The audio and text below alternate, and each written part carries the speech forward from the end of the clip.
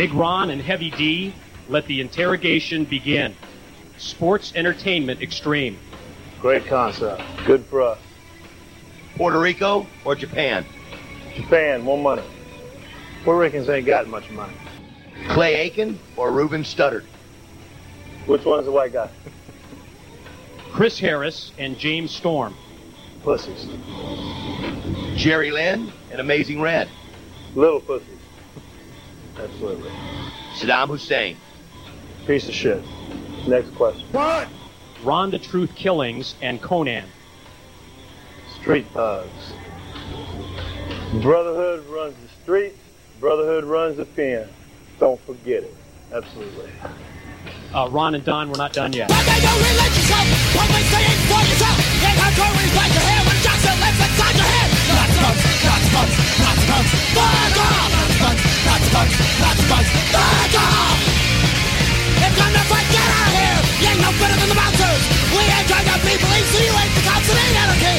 Not smokes, not smokes, not smokes. Fuck off! Not smokes, not smokes, not smokes. Fuck off! Hello, ladies and gentlemen. Welcome to the Fuderation Podcast. I'm Tyler Fudge. And I'm Travis Fudge. And we're here today to speak to you about NWA TNA at Pay-Per-View 44. Still technically episode, right? It is, you know. I suppose. But before we get into that, let's talk about our Twitter at the Fuderation. You can go on Facebook, Fuderation Podcast. More importantly than anything else, as of Tuesday, new t-shirts have entered the whatamaneuver.net store. Fantastic new t-shirts as well. You will love them. I promise. Beautiful t-shirts. This is my best Donald Trump impression. Beautiful t-shirts. You'll love it. They're bigly. bigly. They're bigly. But no, it's the logo, the new Federation logo with Milo from the Descendants being blatantly ripped off. You can go over there at whatamaneuver.net and pick it up in black, yellow, or white. Or black, yellow, and white. That's it. Black, yellow, and white. Right. I know I'm picking up 3. You're thinking of the Heather Gray, which will be released later on. Yeah. Yes, there's another shirt coming sometime down the road. But I digress. Travis, we're here to talk about the, if I'm not mistaken, I'm sorry if this date is wrong, but this is May 7th? May 7th. 2003. Yes. I was looking at it as 0705. I was like, oh, fuck. God damn it, did I do July 5th? I hate it when they do this. But it's coming to you from the Tennessee State Fairgrounds in Nashville, Tennessee. And Don West and Mike Tenay are coming at it again, and we're here for Anarchy in the Asylum. Yes, but prior to that, we have to get our 6-minute and 38-second long video package recapping the entire history of TNA, essentially. Turns out, the last episode we reviewed was the week before. I don't mind one bit because it kind of worked out in its own right. Kind of. We had some pretty interesting things on this show. There's going to be a big gap between this one and the next one, though. There is. We're not going to have a goddamn clue what's going on. It'll be the anniversary show next month. Is that one we're going to do? We should. Okay. Well, the 1-year anniversary? It probably makes sense. Yeah. Why not? It probably does. So that'll be something to look forward to, but, Sabin has become the number 1 contender for the X Division Championship. Conan and Ron Killings have formed an alliance. And become street thugs. Yes. If you ask one of the Harris brothers. Boy, oh boy, we'll get to that later. And you've heard it already in the intro, so. Okay. Good Lord, that interrogator segment. Oh boy, riddled with racism. This entire show has been riddled with bigotry and... Yeah. Oh my god, it's infuriating. But Tracy Brooks, the unknown sloozy, sloot, whatever you want to call her, attacked Lollipop last week.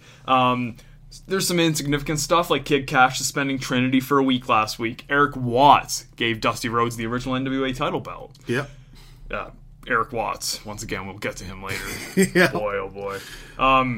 Amazing Red and Kid Cash had a match for the X Division title last week. Kid Cash just about kills him. Yes, and then the Mystery Luchador. Which is obviously Trinity. No, it's not Trinity. It's not Trinity. No. It can't. I don't think so. I don't know. And we also had Raven and Jeff Jarrett last week for the NWA title where Jarrett overcame the odds. Oh, just like the babyface he is. Let's get the count going right now, Tyler. This was the quote-unquote most anticipated match in TNA history. Yeah, they say that a lot. Yeah, for a company that hasn't been around for a year, a lot of things are the biggest things in history. Yeah. Like later on tonight when Chris Harris and James Storm have the most match that nobody thought was ever going to happen. The match that everybody wanted to happen but never thought would. It's going to be one of the biggest moments in TNA history. Chris Harris fucking Braden Walker against James Storm. Knock knock. Who's there? Not Braden Walker. Fair enough. I think you've made that joke before. Yeah, I have. So at the end of it, though, they do have that little recap where Sabu returned to help Jeff Jarrett from the Extreme Revolution. And what I loved about this is for every chair shot and super kick an ECW reject hits on Jeff Jarrett, there's a gunshot sound effect. Is that what that was? Wow, these chair shots are real effective. But anyways, that was the recap. We should begin the show now. Well, let's begin the show by going through some TNA news. Can you remember the last time we talked about TNA? We were talking about the power struggle between Jeff Jarrett and Vince Russo. I can't really remember, no. Well, you should, because it happened. But, either way, they couldn't get along. Apparently, Russo and Glenn Gilberti, they want to put TNA office members in the storylines. Oh, boy. Vince Russo, Jeff Jarrett is very, very critical of this. He doesn't want this to happen, as it shouldn't, really. But apparently the two sides have co-evolved now. They've set aside their differences. They're just not working together. It's just like, this guy's doing this, I'm doing this. But eventually, Russo becomes Jarrett's boy again, right? Well, yes, but as of right now, we're going through this week by week. So yeah, that's true. No need to jizz our load before we tantalize it a little bit. I don't know, man. There's a lot of TNA and sex on this show, and a lot more alluding to disorderly conduct towards man-on-woman violence as well. Well, if you want to go there, disorderly conduct between man and woman, X-Pac was scheduled to return at the May 21st episode of TNA. And why didn't he return? Oh, he no-showed. Oh, he just no-showed? Yeah, just no-showed. Right on. He said he missed his flight, but he just no-showed. I think he's done that quite a bit in TNA. I believe so. He was supposed to do an attack at Raven. Oh, really? At the end of a show. Huh. And then, Travis, can you remember us talking about Jamie Dundee and his kangaroo costume? Okay, that rings a bell. Well, Jamie Dundee was arrested on criminal impersonation charges. Criminal impersonation? Yeah. What does that mean? Impersonating or giving a false identity. Oh, okay. So he was calling himself a kangaroo. So essentially, Dundee was never on the payroll, but he was penciled to be the heel kangaroo. So, oh boy, he probably would have won the fucking NWA championship. Probably. So yeah, that's the news for TNA. Don West and Mike... I gotta talk about Don West for a second. Yes. TNA this week. Like, in actual current. Don West is still on TNA TV? He's come back to sell off all the old TNA merchandise. Oh my god. And every episode has a new Don West selling spiel. Oh. So it's beautiful. He's selling this week for TNAshop.com a Louisville Slugger bat. Is it signed by Sting? Signed by Jeff Hardy. For Travis, how much do you think a Louisville Slugger bat in the color of bluish purple, signed by Jeff Hardy, go for? Does that bat have any significance to Jeff Hardy at all? None whatsoever. I'm gonna go with fucking $700. $29.99. Oh wow! Yeah, it's actually a pretty decent deal. But you can't buy a Louisville Slugger bat for $29.99, let alone one signed by somebody. Aren't they like the fucking be-all, end-all of bats? They're supposed to be the good bats, I'm sure. Well, no, they're not. Unless you're like Sammy Sosa and you just get a rubber bat. Corked. But no, I'm sure it's not. It's a popular bat. This bat is not one of the popular bats. Yeah. It's just a straight wooden. Oh, well, TNA is carnies. Don West is definitely a carny, so he's probably just... Since it's blue, you don't see the Louisville Slugger logo on it, perhaps. It's black. It's black. It's blue, but the logo's black. I'm just going to stop talking about baseball bats. Fair enough, man. Baseball bats is... I Yeah, really Sting's know not much. even in TNA. Sting's not even in TNA. But speaking of Don West, though, him and Mike Tenay announced the Anarchy in the Asylum and how the rules work. So it's every 90 seconds a new competitor comes in.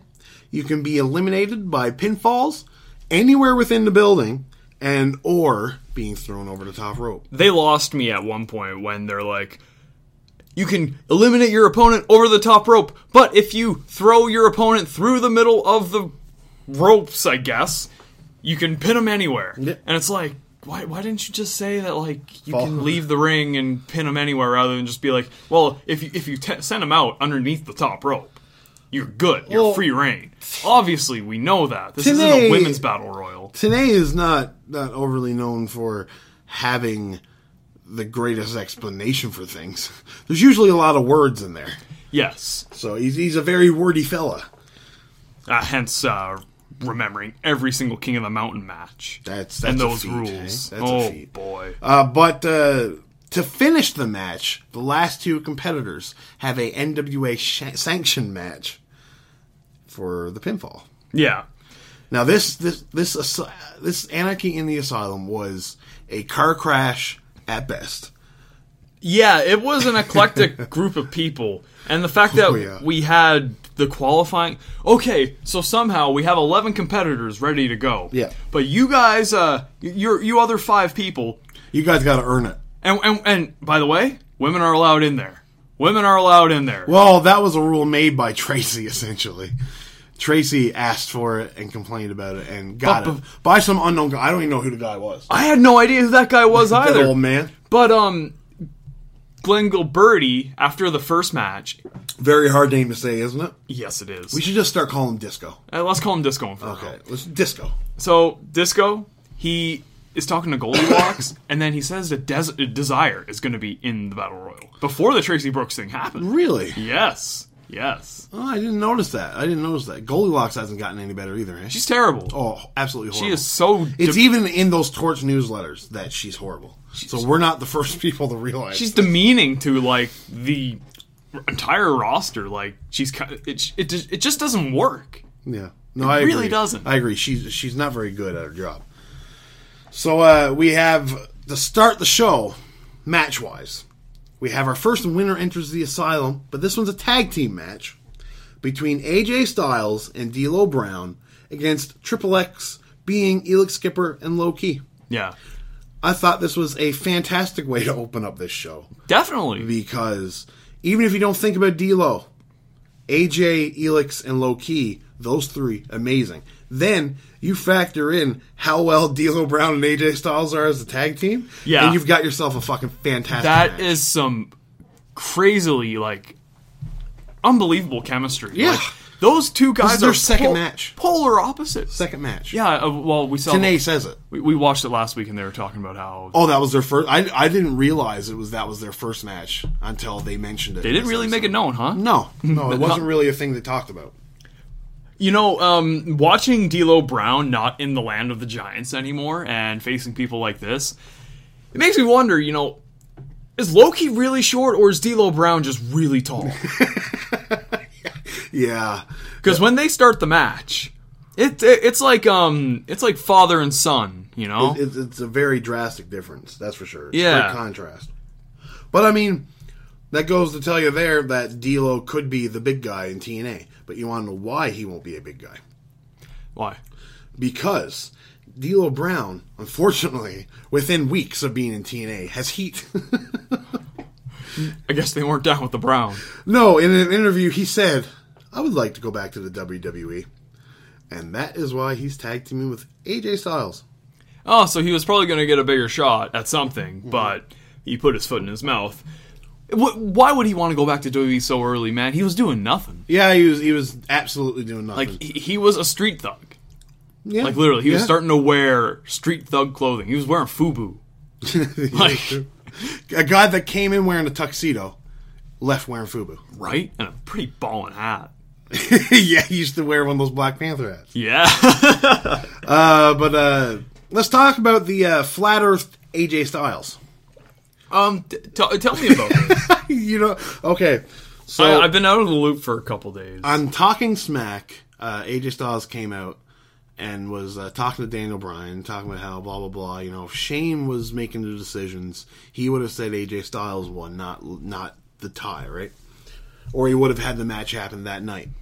And Daniel Bryan, he was like, Daniel, you've made a lot of bad decisions in life, you know, blah, blah, blah, whatever. You know, it's irrelevant. Yeah. And Bryan says, this is coming from a guy that actually believes that the world is flat. And AJ Styles like, well, I don't believe the world is flat. I'm just saying, there's a lot of evidence that you should look at. It's just like, oh, wow. AJ, I see you in a completely different light. You unevolutionized son of a bitch. So wait a minute. Has there ever been any of these flat earth theories from AJ Styles prior to this? No, this is the first time it's ever been brought up. So maybe backstage he's just a fucking kook. Maybe. It's very possible. Just this hardcore Christian kook that thinks that the earth is flat, that the fucking sun revolves around the earth. It's I think, well, you know what, though? You look at the guy, he's the guy that, he chastised somebody for doing the Austin 316 what was it, Chris Bosch? Something in like PWG that, yeah. and he said, don't you, talk about my Jesus Don't talk about my God, or whatever. Yeah. So it's just like, I can see him being a flat earth guy. And then you see him driving around, and he's got the Xbox 360 in a bag. It's like, dude, Xbox 360, really? I can defend him on that one because that's the gaming suitcase thing. It has your TV, but I don't think it fits anything other than a PS3 or an Xbox 360. It can't be that much bigger, is it? We're looking at an Xbox One right now. It can't be that much bigger. Well, maybe it actually has I don't know. I've never had one, but maybe it has a specifically designed port or something to put it in. There are probably people that can describe this way better than I can, but I don't know. Maybe he just really likes 360. He was WWE champion for 6 months. Get one custom made, bitch. It's just a bag. Maybe he only just transitioned to Xbox. Maybe. Like maybe he's been playing Halo 1 and Halo 2. Maybe he takes his kids' hand-me-downs. Oh, yeah. Well, hey, yeah. One Xbox One in the entire household. I'll take the 360 on the road. No, just don't buy a PS4 or nothing like that. Oh, AJ. Thankfully you're a good wrestler. At this point in time, we've been talking about this match for 6 minutes. We have not said a goddamn thing about the match. But AJ Styles and Low-Key and Elix Skipper, they actually, all three of them have some really good back and forth throughout the match. Definitely. It's there's nothing here that blows you away. It's just a good opener to get you going. The finish was pretty fucking sweet. Yeah, no, okay, we'll get to that. Well, let's get to it right now. Yeah, it's a pretty generic match, but it was fun. It's a good opener. Yeah. Oh man. So Low-Key does some backflips, right? He does some backflips. He was doing the springboard corner move that China does. Yeah, the handspring elbow or whatever. Brown catches him. Would you call it the lowdown that he was doing? I think it's the sky high. The sky high. Lowdown is the frog splash. I'm pretty sure. Yeah. But as he's doing the sky high, Styles catches with a neck breaker, and it's all one fluid move. It was beautiful. It was great. It was like watching the Grand Amplitude that American Alpha does, but reverse. Yeah. It was fantastic. So Styles and D'Lo Brown, they'll both advance to the main event. And I will say this, comparing TNA and ROH, D'Lo Brown and AJ Styles trumps AJ Styles and Amazing Red. Yes. And I also like Jerry Lynn and Amazing Red more, too. I just like Jerry Lynn in general. Yeah, me too. I love Jerry Lynn. Jerry Lynn is amazing. So I was watching, I think the first 20 minutes I watched by myself, but the next portion of it, I watched it with my friend. Did somebody watch it with you? Yeah, I watched it with my friend. Fuck. Yeah, I was watching it with my friend Billy, and there's a few good fucking reactions from someone that does not know. You talking about New Jack? Or... No, the kid, no reaction from New Jack. Fair enough. He wasn't there for that. Oh, but it was the Kid Cash stuff, and okay, well we're not at that yet. But what I was going to get at is that he thinks Amazing Red looks like a 4-year-old kid. Oh, of course he does. I'm not a fan. Like right here, I'm not a fan of Amazing Red. No, to me here, Amazing Red is just flips, no psychology whatsoever. Yeah, has no idea what to do. He's doing flips for flip's sakes. Love watching the Code Red, though. The Code Red, he does a beautiful Code Red. And so can Cena now that he can do it on AJ. Yeah. But it's not as fluid as Amazing Reds, though. Getting better at it, though. Oh, yeah. Getting better. I'll agree with you there. But I suppose Amazing Red's only doing it to Christopher Daniels, so right. It's not that hard. So backstage, Goldilocks is with Disco. Yeah, no more Gilberti. No, fuck Gilberti. He tells Sex that tonight is his night, and there is an I in team. He needs the sex machine behind him. It's all about him tonight, and he's going to beat the shit out of Henderson Hillbilly, Jeff Jarrett. Yeah, I thought he was from Hendersonville, but he said Henderson. Henderson Hillbilly. I'm sure he said it. Yeah, well, yeah, I know, but like, isn't Jarrett from like Hendersonville, Georgia, or something like that? No idea. Not a goddamn clue. But yeah, he literally says he's going to beat the shit out of the Henderson Hillbilly. And he finds him, and he starts beating up a cripple. Later on, yeah. Well, yeah, I just don't... There's no point to go back to it. He finds him. He beats up Jeff Jarrett in the lunch area where, like, Shocker is looking on you. And it hurts his hip. Yeah, did you see Shocker, obviously, with his pink pants and his fucking blonde hair and brown skin? Shocker. He's just like, you can see him a mile away. There's just so much contrast going on. And then there's just another local geek there, too. Yeah. Oh, man. When they pop back to TNA and West after the Gilberti thing, and they're talking about the Anarchy in the Asylum again, and you just get these little bubbles pop up with the wrestler's head in there, and they're just like looking around inside the bubble. What, the three guys from ECW looking around the bubble? Right. You got New Jack, Sabu, and Sandman. But I guess one little thing to tie up on that is that as they're in hype mode, Gilberti walks right through the entire arena to go from the sex locker room right to Jarrett. Yeah. And then he... this is when that happens. And they cut midway through this next match to go back. Yeah, to the back. Yeah, let's just focus on this match now, because this match is... I love this match for all the wrong reasons. Yes, I loved it. Because first you got New Jack comes out.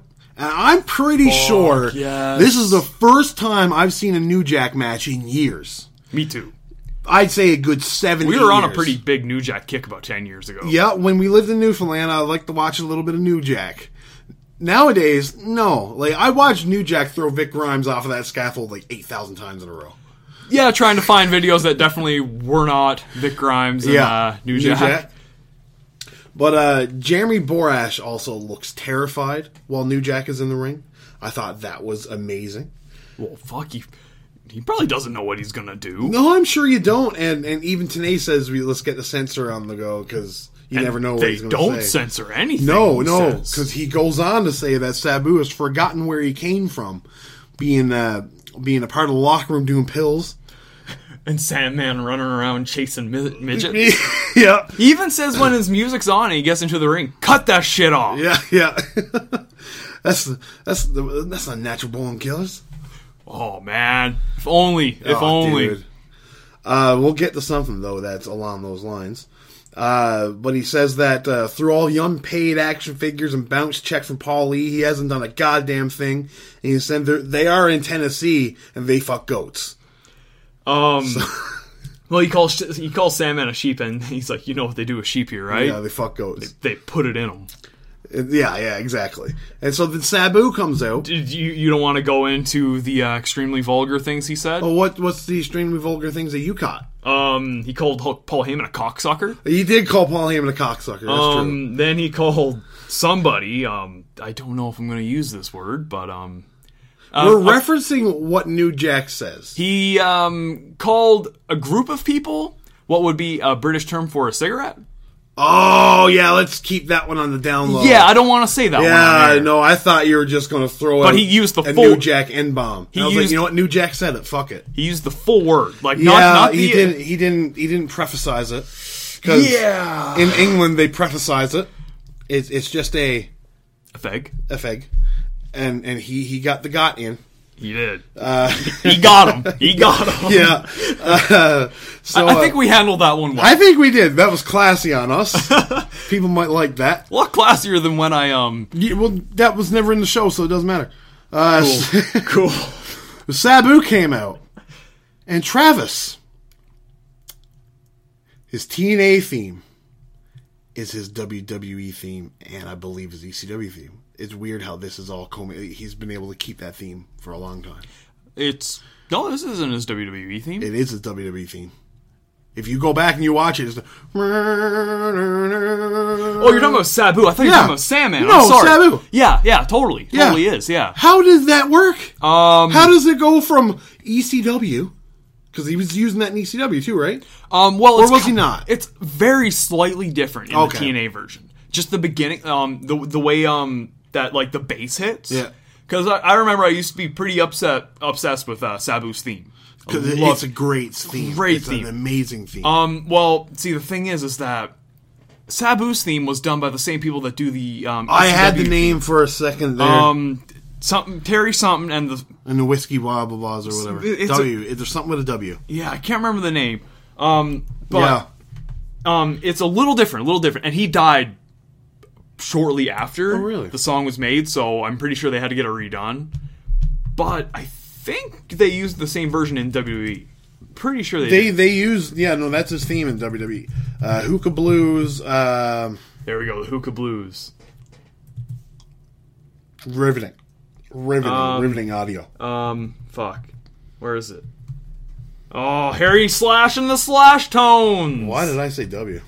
I thought it was Howie. I thought it was Terry. Howie Slash. So yeah. We figured that out. We did. So first off, we get Sabu with a spike and New Jack with a fork.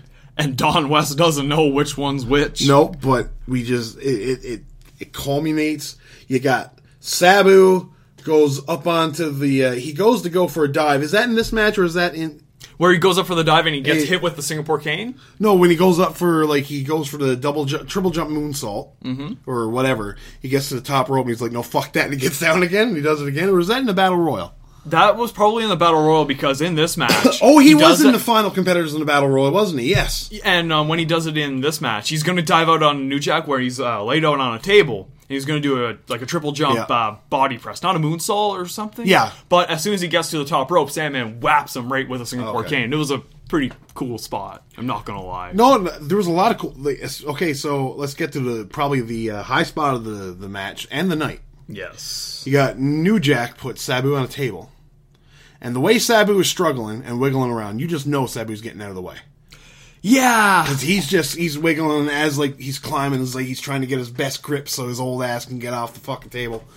And you know, Sabu had a pretty hefty elbow pad on with his name wrap on the elbow pad, not on his arm. It was that big of an elbow pad. That's strange. Yeah.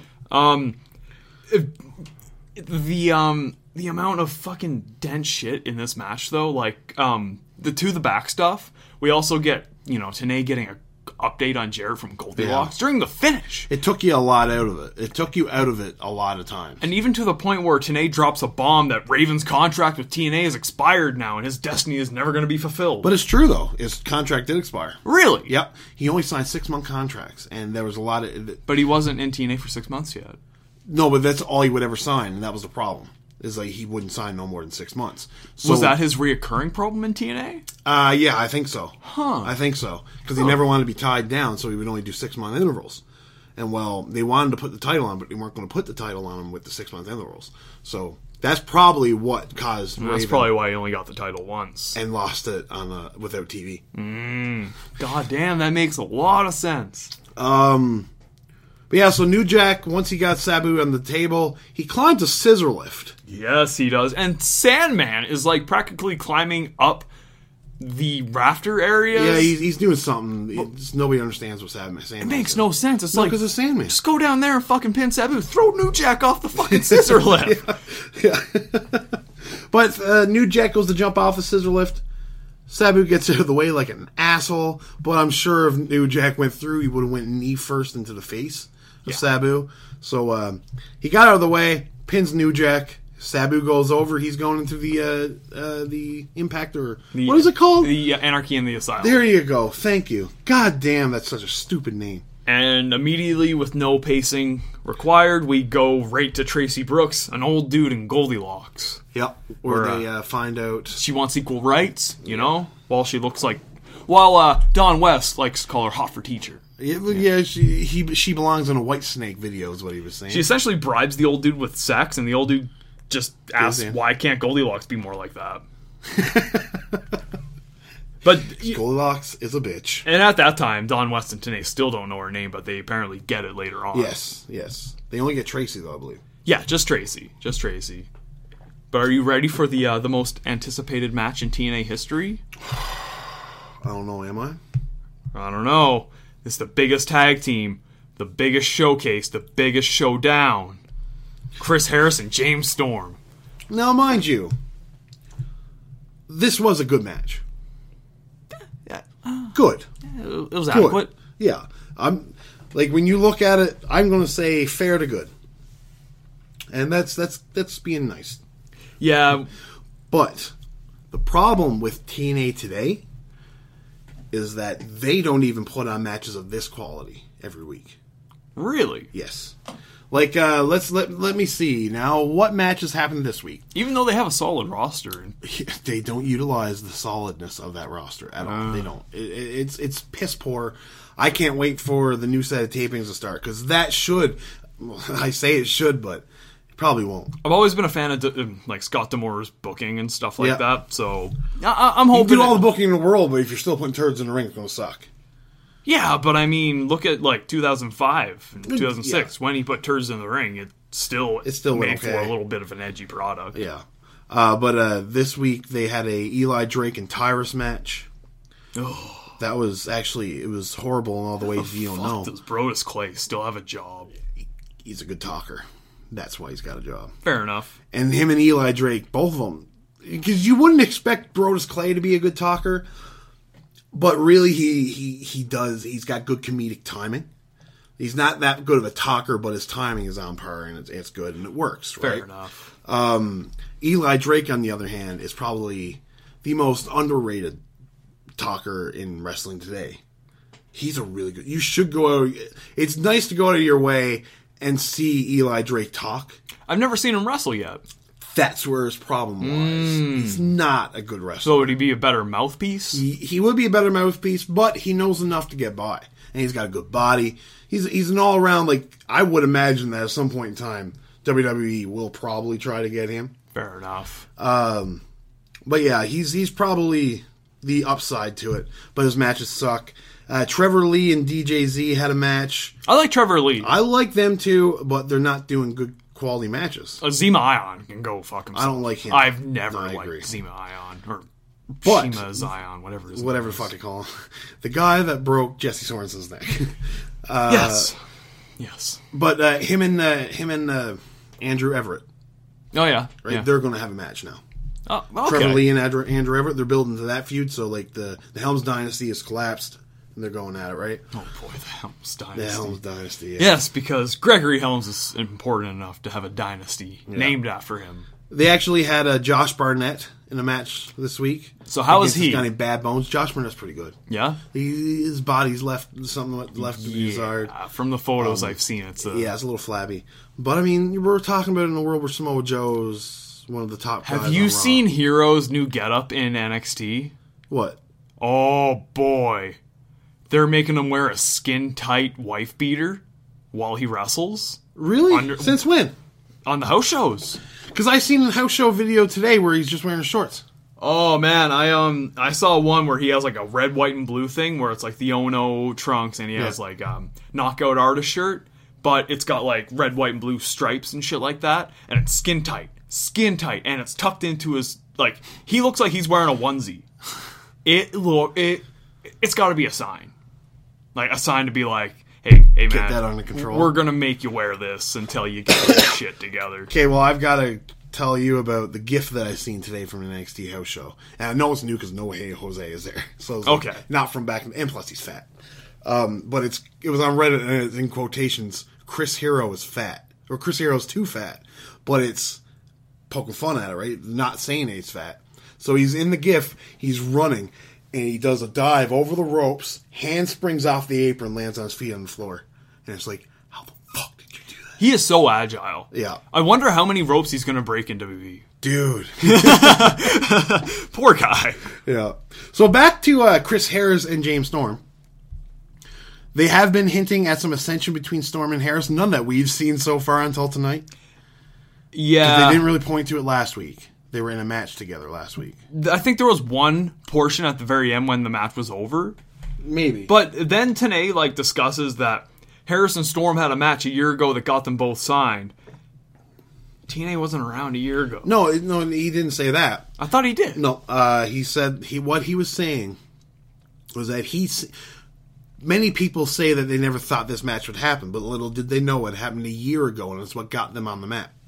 Okay, so it probably could have been on the match is what's got them signed. Fair enough. The reason why they were signed. TNA during this lets us know that there's going to be a 3-way match up next. Oh yeah, because he gets taken away right from the action and starts yelling, "What? You've got to be kidding me!" And it's like, okay, there's a rest hold in the ring. I didn't know it was that exciting. So Harris hits a swinging noose into a cutter. Only gets a 2. This is the only spot of the match where I say this match is good. The ending with all the false finishes. It was your indie-rific finish. I haven't seen Storms' finisher, the 8-second ride, in years. In a long time. Yeah. To the point where I was like, oh, what's that called again?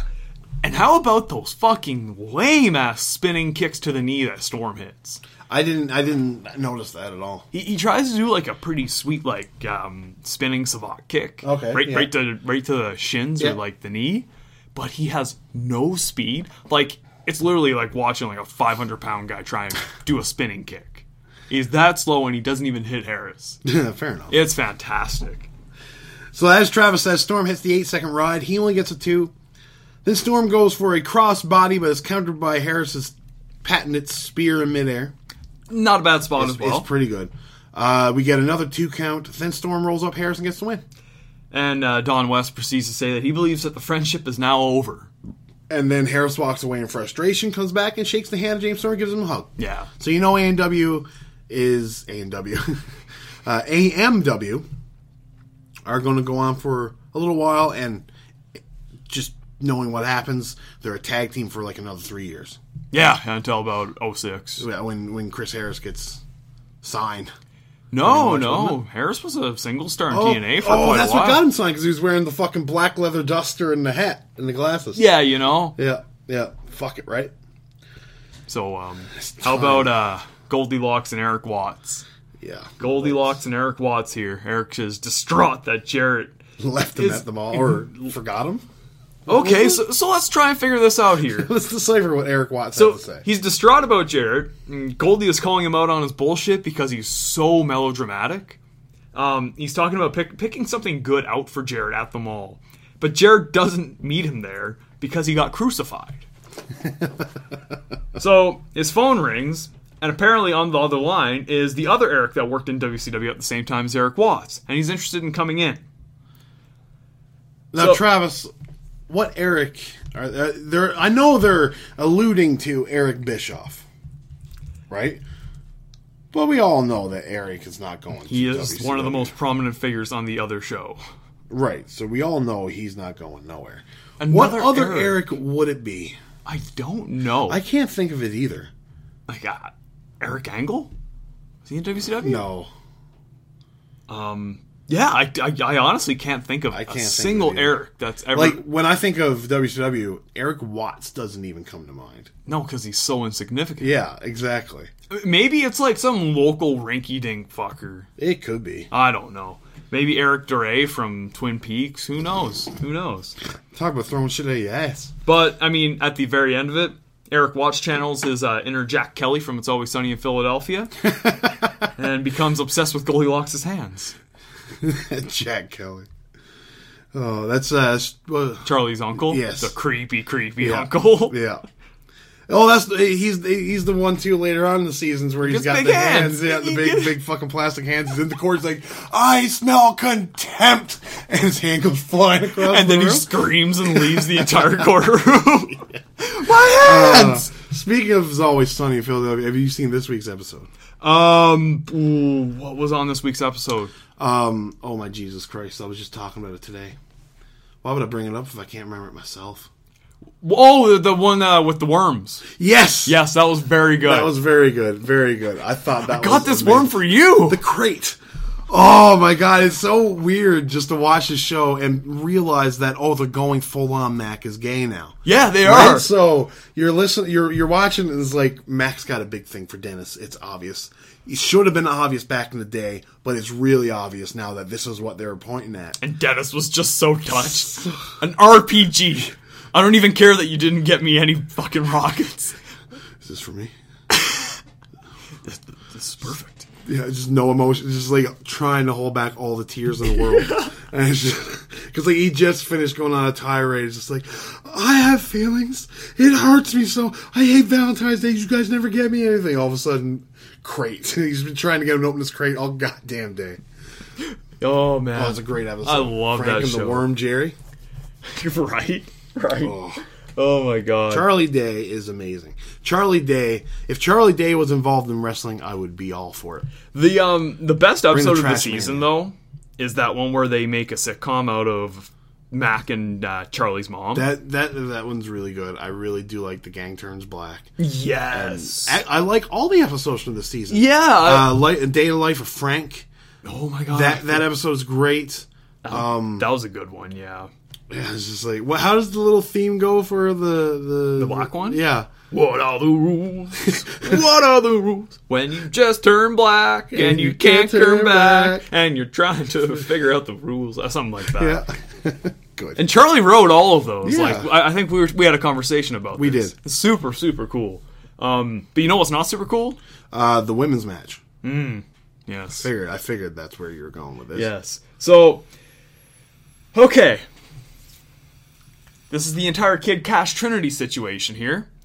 And it's it's a little tumultuous, I would say. Okay, well, before we get into this, without anybody, let's say you didn't watch this show before, and you're listening to us like, oh, what happened between Kid Cash and Trinity?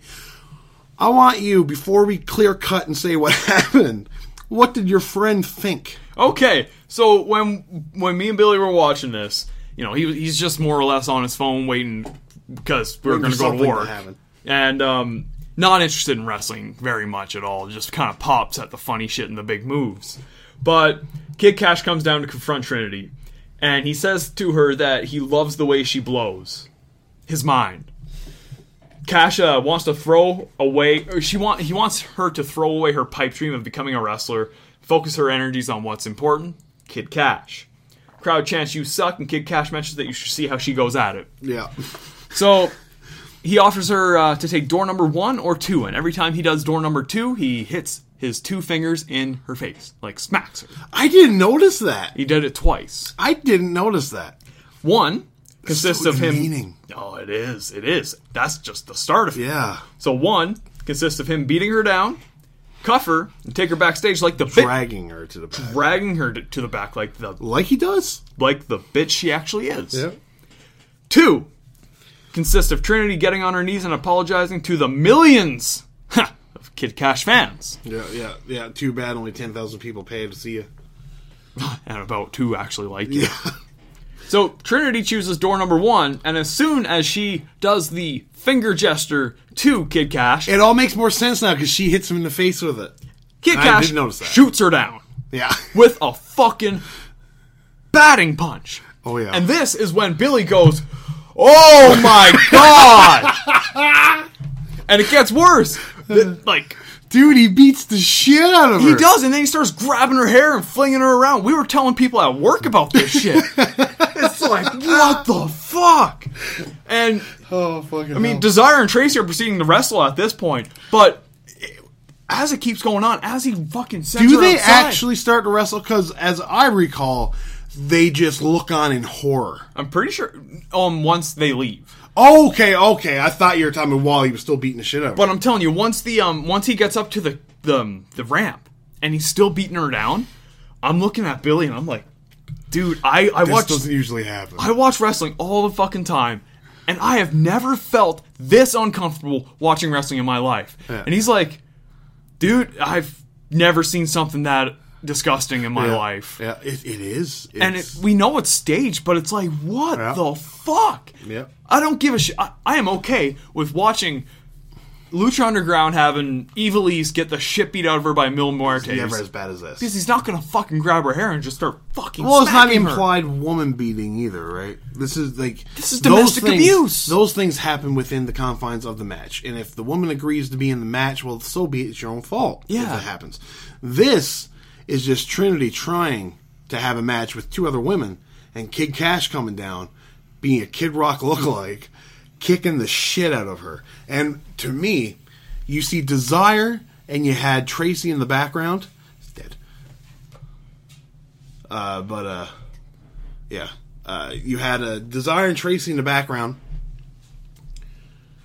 And their looks on their faces made me almost believe that this wasn't supposed to happen.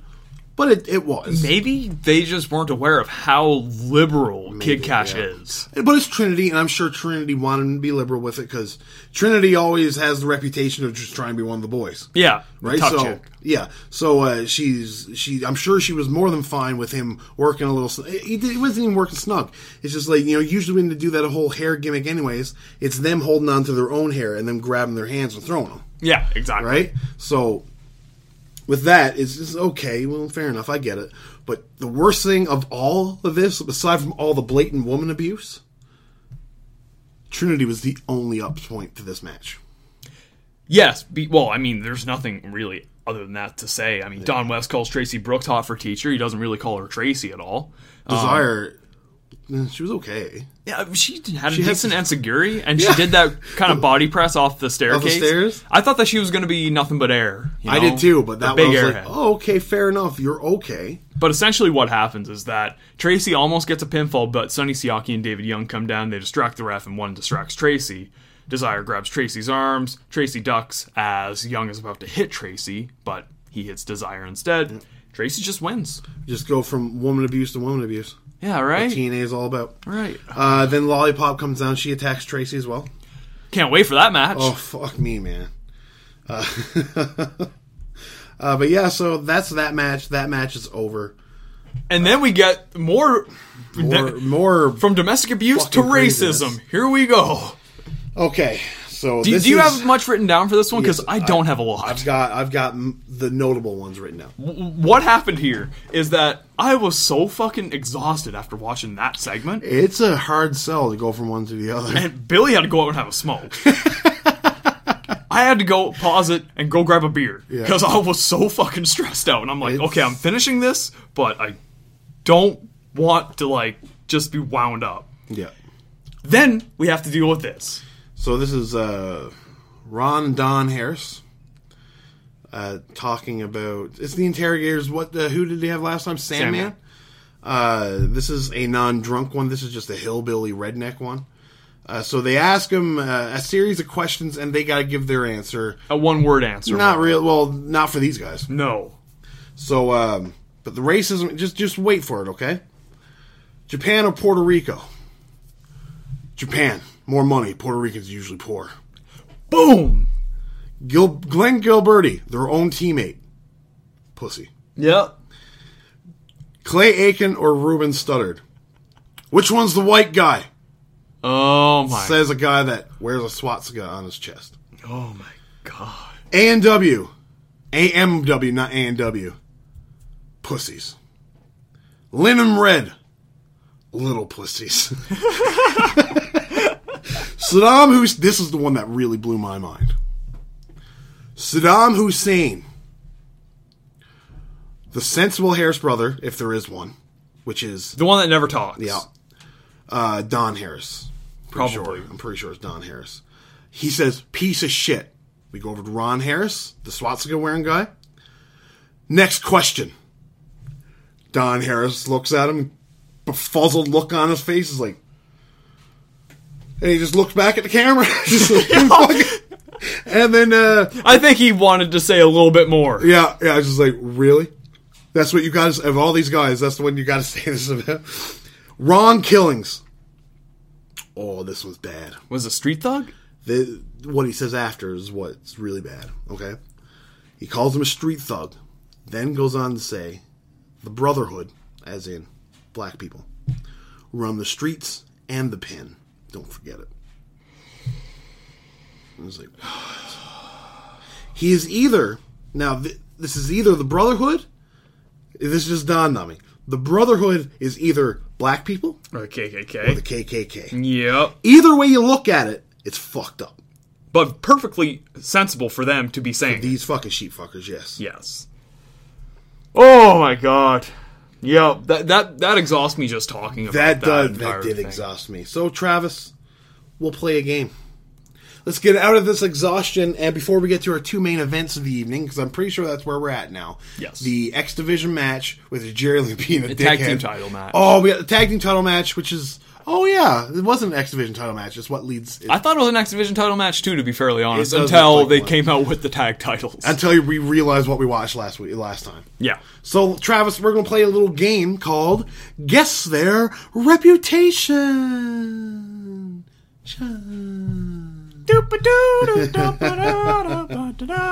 So, Travis, the way this is going to go, I'm going to say a name, and you're going to guess their reputation backstage at the TNA locker room at this very moment in 2003. Okay. So let's start with Mike Saunders. I don't know. Maybe he's liked. Well, I'm gonna say good reputation for Mike Saunders. Well, I would say it's for some people, yes. He has a good reputation with Vince Russo. Okay. Therefore, everybody else is afraid to say anything to him.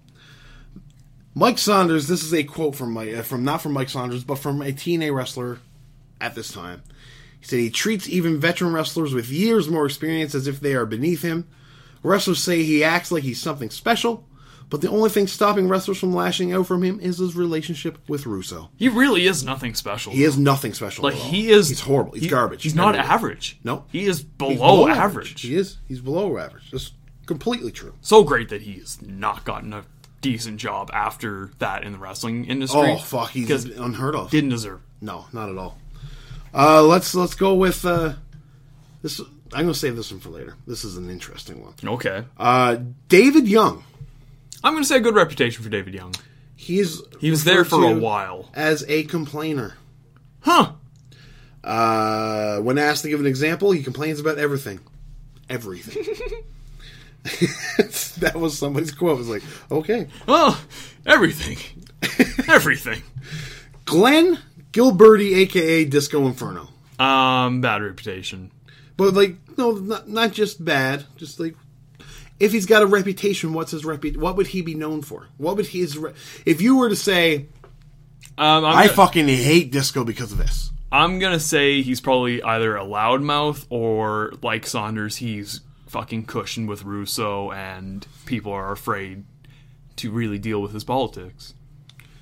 This is a quote. He and Saunders are no different than they act on TV. Damn! They live those characters, and people can't stand them for it. I can tell from just hearing Gilberti on podcasts how much I do not like that guy. I don't like him either. I can't listen to that new Conan show because Disco's on it. Oh, it's fucking horrible. But the main consensus is he tries too hard. So this is the one that I wanted to save for later. Okay. This is the last one. The second one that I had written down there. Sandman. What is Sandman's reputation? Oh, God. Well, he wasn't in TNA for long. So I'm going to say he probably... He did last in WWE for a fair spell. He did because I'm pretty sure Vince liked him a lot. Loved him. Just stone cold, Same thing right? with Sabu. Vince Yeah. loved Sabu. Yeah, weird, It's right? weird, Really yeah. weird. Yeah. But maybe it's because Vince loved Sabu. Vince tried to get Sabu in 95, 96. yeah, and plus, 97 with the invasion, where Sabu Jumps off the R. Yeah, right.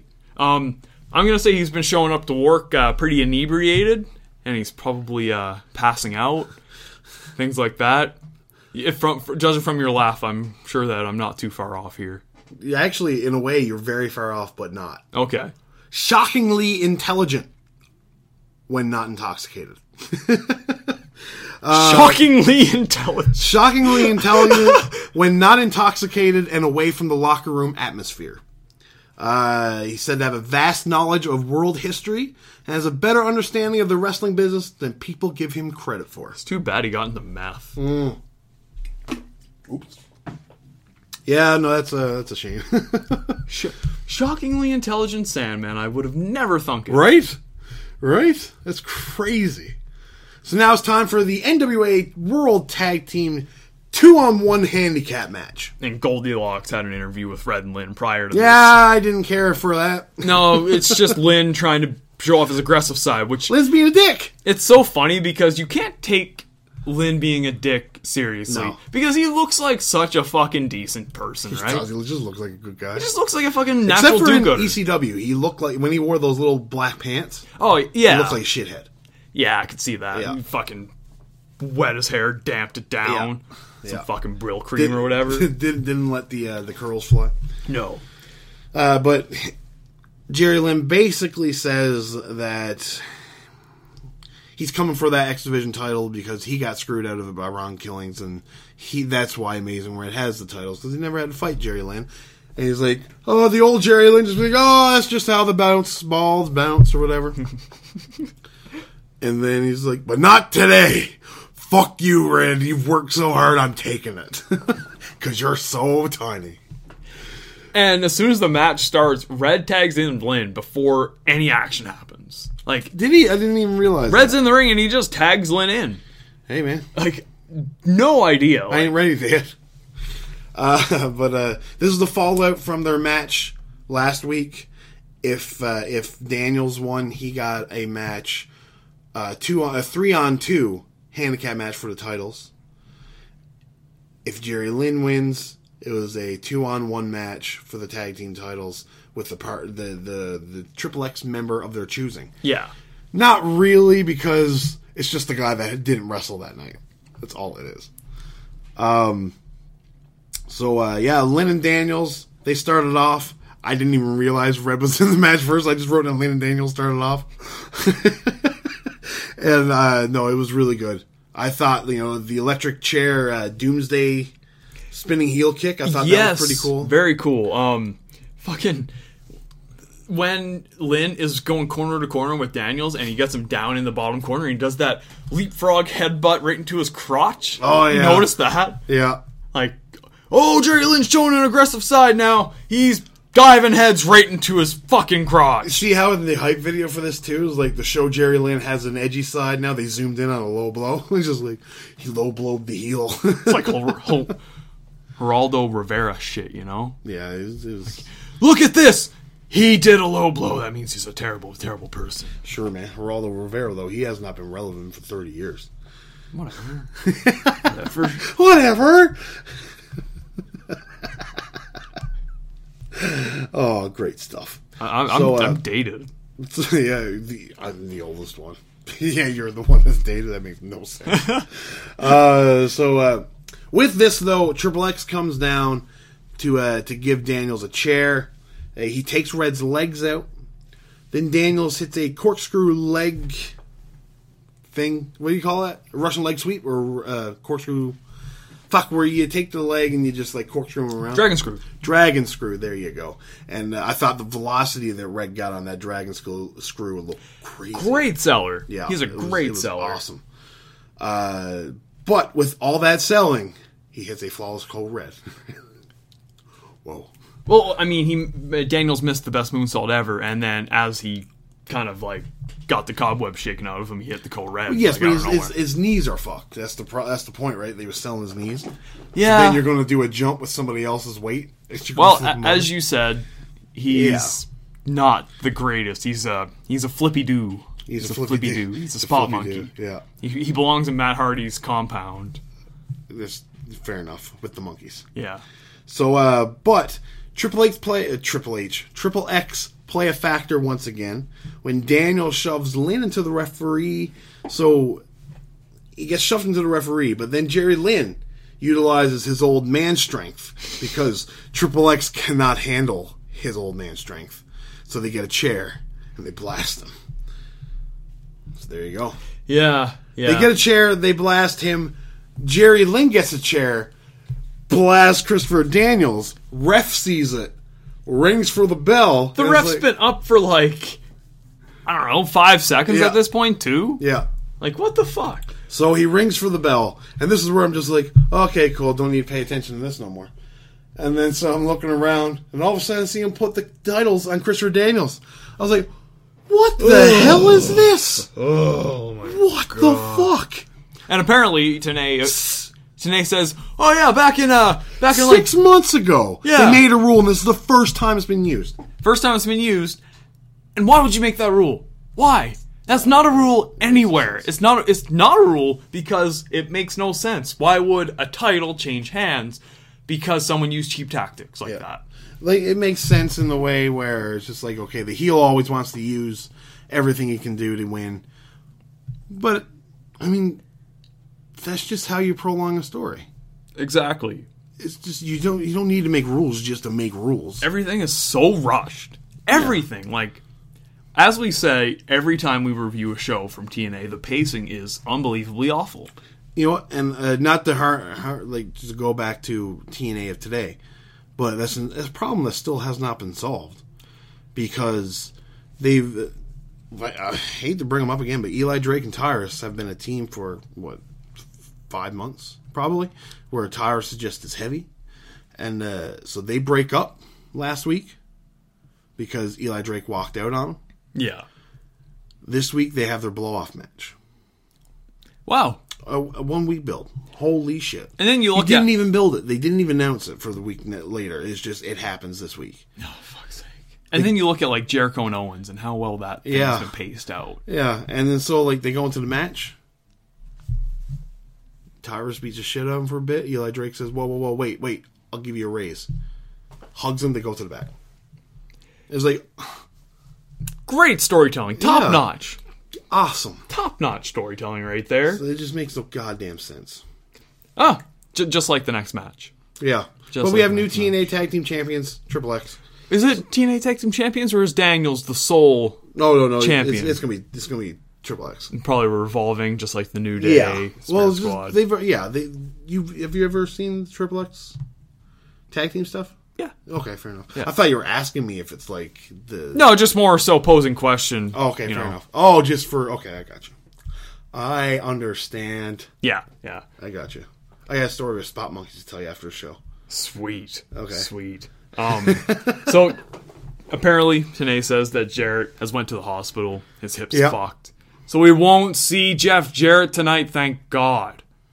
That's true. That's a blessing in disguise, actually. But what we will see is this Anarchy in the Asylum Battle Royal. A Battle Royal with 16 competitors. Yeah. What a fucking odd number. Why not 15? You could have taken off... You could have taken out the number one entrant, Brian Lawler, Brian Christopher, Grandmaster Sexy. Boy, was he horrible. Why? Why is he here? Why? He's never been good. Nope. Never. So... We won't go through all the competitors right now. I might as well. I took some detailed notes. So I did too. So let's go through the first competitor, Brian Lawler, comes out. D'Lo Brown's the next competitor in street clothes. And they also... I don't know why D'Lo Brown's not in his wrestling gear. Maybe he doesn't get paid enough to... stank? Maybe he doesn't get paid enough to wear his gear too long. He's just like, nah, this shit's uncomfortable. Maybe he rents it. Rents what, from fucking Jeremy Borash? I don't know. It's like... 1 second, please. How long you want? 45 minutes. You know what's cool about the Battle Royal, though, is that they have the 90-second ticker in the corner at all times. So you know they're not lying like the WWE. Right, yeah. Right. They're being a little tried and true there. No shortcuts. No. So then the charisma sucker Sonny Siaki comes out, and he partners up with Lawler to create a black hole of charisma tag team. Oh, God. Storm then comes out, James Storm, that is. Okay, so... Earlier in the night, we didn't go to this, but I just realized this in my notes. Storm comes out, and then Sonny Siaki's maid, David Young. It's so true. It's so Sonny true. Siaki says that why they ask him, like, why do you keep David Young around? He's like, he cleans my house. Like, what the fuck? Jesus Christ. So David Young comes out, he attacks Storm, then Harris comes out, he helps his partner. But the story is that nobody knows if Chris Harris is actually with Sports Entertainment Extreme or if he's with the America's Most Wanted. Yeah. So he comes out to help his partner disprove his loyalty. When he goes to do a big splash, he gets out of the way and he hits Storm. And so Storm gets eliminated. So therefore, it's Harris's fault that Storm got eliminated, and they have some arguing and tussles as they go walk to the back. Yeah. They don't come to blows, but they're upset. And once again, like, a team that hasn't even been together for like 6 months. Already tension's building. Yeah. But, you know, they get through the tension, so whatever. Then it begs to differ, why did they do it in the first place? Yeah, exactly. I don't get it whatsoever. No. Then, you don't know who you're messing with, Kid Cash. But he has no women to beat up yet. Did you realize that's what his song starts with? You don't know who you're messing with, Kid Cash. God bless Dale Oliver. God bless Dale Oliver. So now it's a 3-on-1. So this was fucking stupid. Every entrant in the ring tried to dogpile D'Lo Brown with a pinfall. And D'Lo kicks out of like 5 people being on him. Yeah. Okay, yeah, so he has brute Big Show fucking Andre the Giant strength now, Yeah, apparently. he does, I guess. But Lawler then turns on Siaki, and they start brawling. Who cares? It's, you know, they were the worst tag. They were a black hole of charisma tag team. They're also a black hole charisma of a battle royal, so keep them away from my screen. Let's not talk about Grandmaster Sexy and Sonny Siaki anymore until they get eliminated. Can we talk about when Rick Steiner... Well, he's what's up next. And Billy proceeded to say, hey, look, G.G. Allen wrestles. Jesus Christ. You know what, though? G.G. Allen was a mean cocksucker. That's an understatement. It is an understatement. Rick Steiner, he was a mean cocksucker in this match, too, because he was hard on everybody. Didn't he get a whip out? I don't know what he got out, but his suplexes were unsafe because he was not taking a bump. No. He would do the suplexes and just drop them off of his shoulder. He's doing these heavy fucking clotheslines to the point where he got a lot of heat. Really? Yeah. Wow. He got a lot of heat from working unsafely. A lot of people didn't want to work with him. Well, he's got a shine above his brother that's on the actual... floundering on WWE Raw. Yeah. But he eliminates Sonny Siaki, so no more Siaki. Good. The ace is in the hole. Yeah, he's gone. Mike Awesome comes out with a table. Mike Awesome. Yeah, he was on last week. I know. It's great to see him. It's great to see him. Yeah, hearing about him on Velocity for so long. Tell you what, names like Mike Awesome and Just Incredible, they go over really well with fans that don't really watch wrestling. They're both back to back, too. Just Incredible and Mike Awesome. So, did he say anything? Well, we're at work, and my other buddy, we were talking about the fucking Kid Cash stuff, and then he's like, there's a wrestler and his name is Mike Awesome. That's like a brain dead idiot coming up with a name for himself, and he's like, well, my name's Mike and I'm awesome. I'm just gonna call myself Mike Awesome. Yeah. At least Just Incredible he's just incredible. It's a pun, yeah, it's a pun, but it's too bad because Just Incredible is the worst wrestler in the world. He is the drizzling shit. He's so bad. I fucking hate him so much. So let's get this out of the way. Mike Awesome comes out, quickly falls prey to Steiner. When Steiner deadlift Germans, Mike Awesome. That was awesome. That's impressive. This, I believe, is when Rick tries to pin Awesome, but Kid Cash breaks it up. Which makes no sense. No goddamn and I think sense. Don West actually calls that out. It's not the only pin break that would happen in this match. So then Just Incredible comes out. He's got a fresh stint after being backyard champ of some bumfuck nowhere, Texas. And then Awesome Incredible make their way into the crowd, never to be seen again. Yeah. Ron Killings comes out, immediately breaks a pin. He was stupid before going to the WWE, apparently. Yeah, not only does he not get town names wrong, but he also doesn't know the rules to wrestling matches. Well, nothing's changed. Really. He's just a street thug, right, apparently? Yep. Tracy comes out next. This is when Lollipop fucking takes her from behind. Yeah, lots of hair pulling and rolling. Yeah. Lots of hair pulling and rolling. Yeah. But good old Kid Cash comes out and starts beating the shit out of women again. Yeah. He gets a fucking moneymaker on Tracy. Wasn't that something else? Right? Jesus Christ. God damn it, this is disgusting. He yells like, God damn it, this is disgusting. He also hits Lollipop, too. Oh! So Cash motions for a gangbang. And then Steiner, having none of it, runs him into the turnbuckles. Those turnbuckle blows were fucking hellish to look at. We get a pin that follows.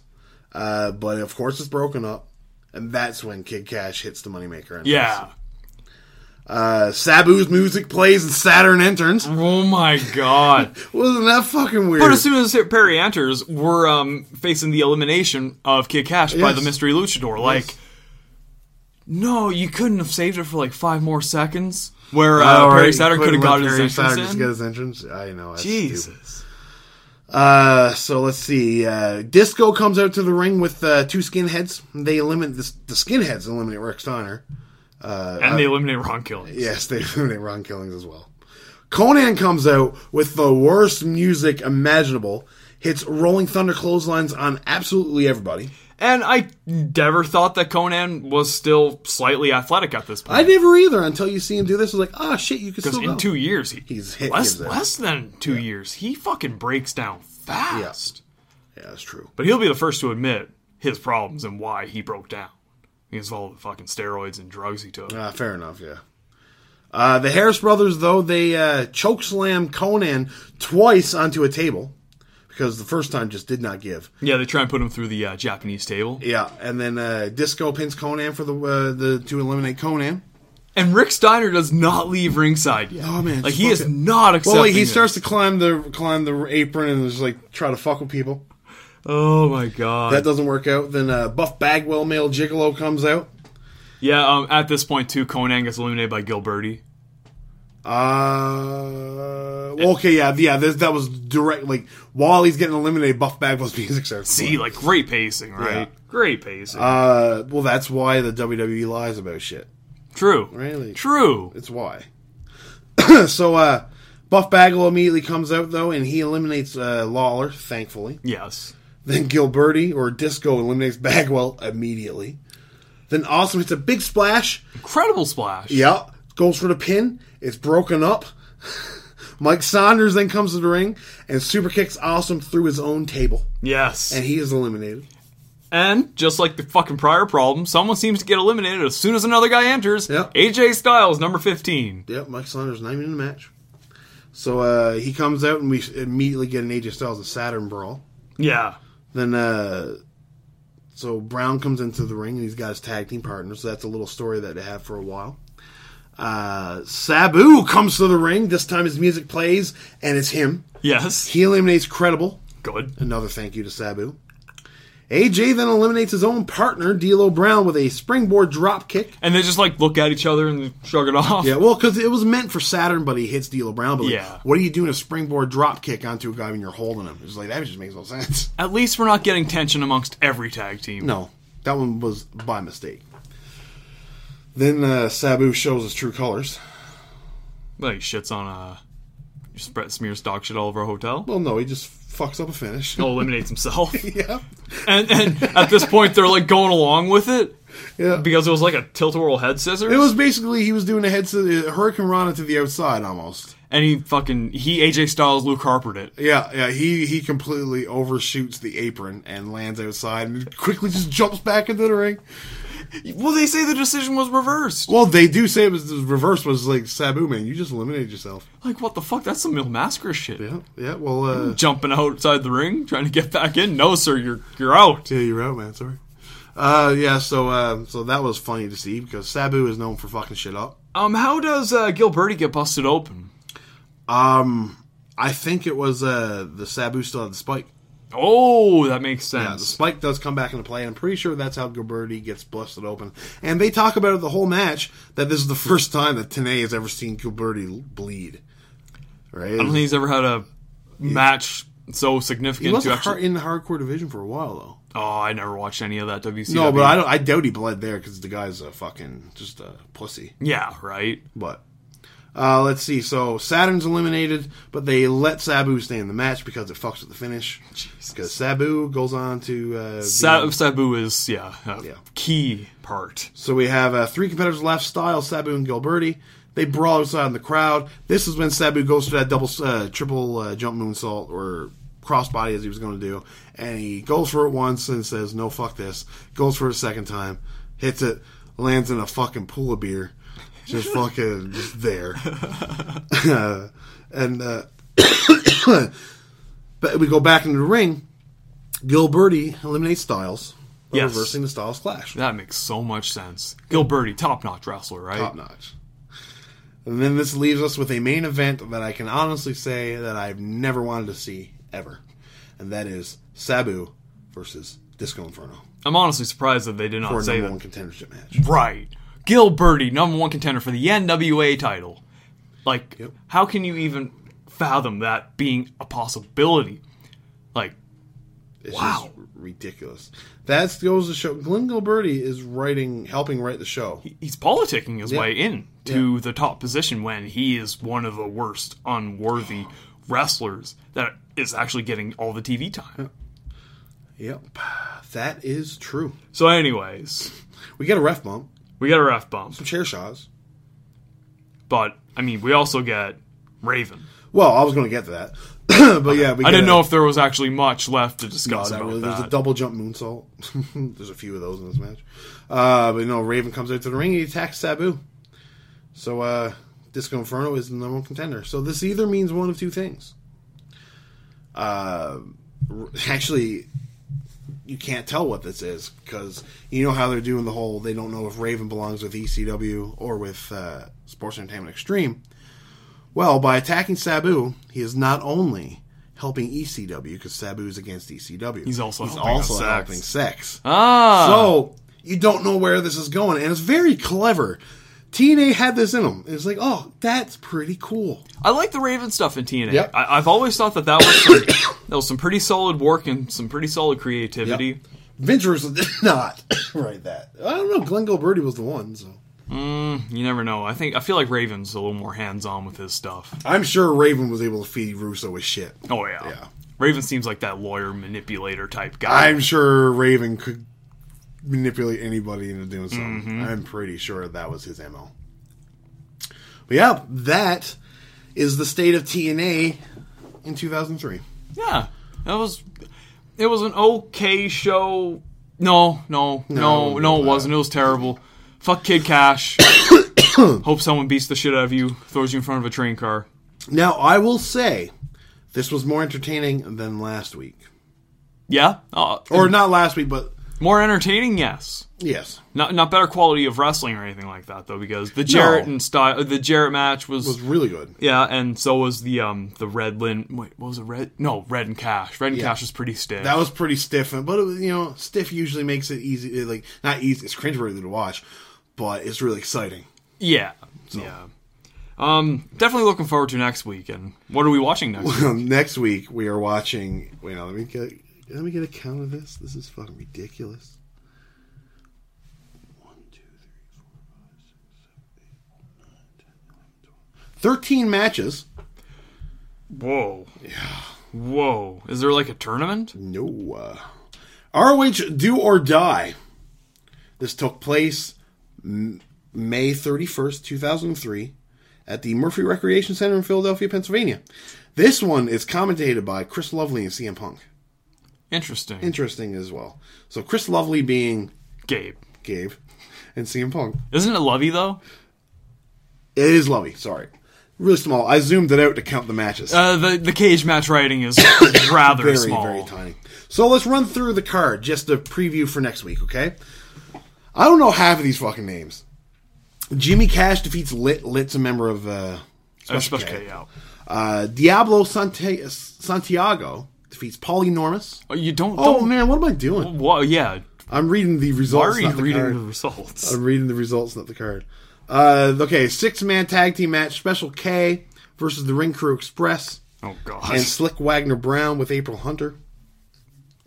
Strange. Yeah. I know who April Hunter is. I know who April Hunter is too. Alexa Lurie against Persephone. I don't know. Persephone? I don't know. Persephone? Would that be Persephone?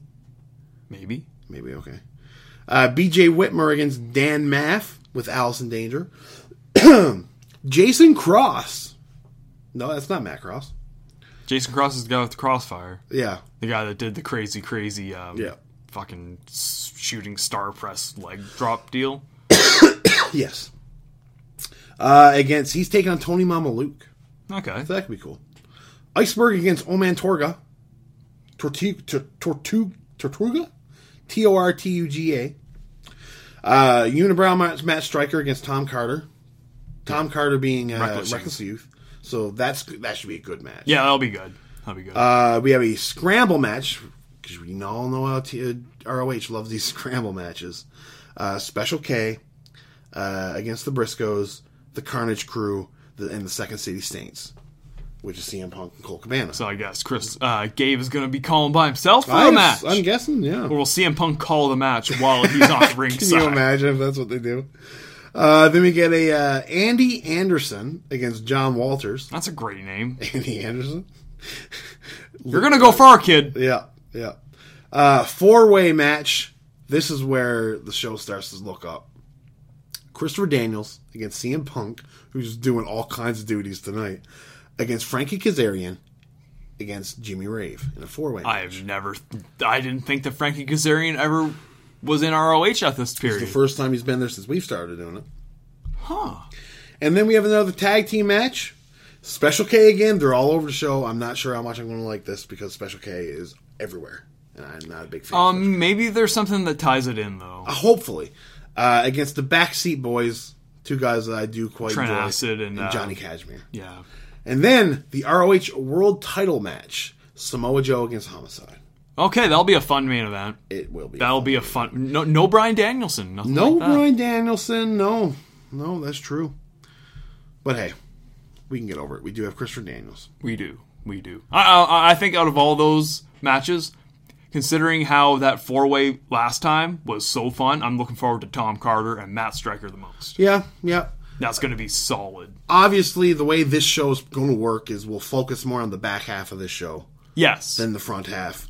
You know, there's some stuff here that's just maybe there'll be some gems here. Maybe there'll be some gems. Nothing says that there's a gem. Like, there's nothing of noteworthy as for cage match until Matt Striker and Tom Carter. Well, I wouldn't imagine any of those nobodies would have a recommended match. But you never know. There might be something funny there. Yeah. Entertaining. Yeah, there could be. You know, like, I'm sure Dan Maff and BJ Whitmer is going to be okay. Alexa Lurie and Paraphone or whatever fuck her name is, it's not going to be very good. I don't like the Ring Crew Express. Yeah, those are those jobber looking guys from the last week. Yeah. Who knows who Diablo Santiago is? Right? So I don't know. Yeah. Jimmy Cash. I don't even know who Jimmy Cash is. When I read it the first time, I just assumed it was Jimmy Rave. I think it's safe to say that we don't know about 40% of the people on this show. Yeah. So that will be something. Maybe we'll be making fun of some people, but who knows? And Homicide's manager is Julius Smokes. Yeah, I remember Julius Smokes. I don't recall. He's a crazy looking fellow. Crazy looking fellow with big eyes. That's all I can say. Fair enough. Oh, that's the guy from last week, the rapper guy that was doing all those fucking yells. Yeah. Okay, yeah. Him from the big fucking the brawl where they took the bunkhouse brawl or whatever it was. Yeah, the guy that the Harris brothers would hate, and I guess Harris brothers would fucking kill him. Yeah, I'm pretty sure they hate everyone of that color. Probably. They do have a swastika. That's true. They wore it on the pay-per-view.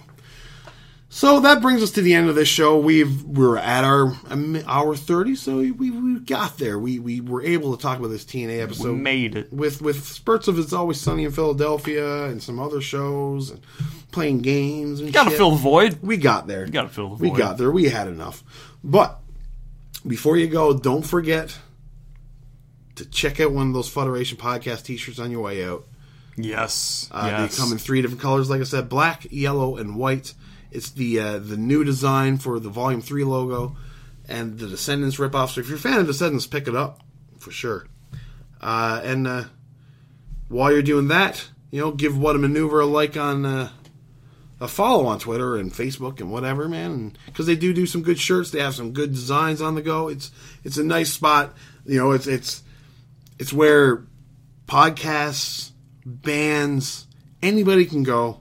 You don't need a huge following to get there, and there's more money to be made.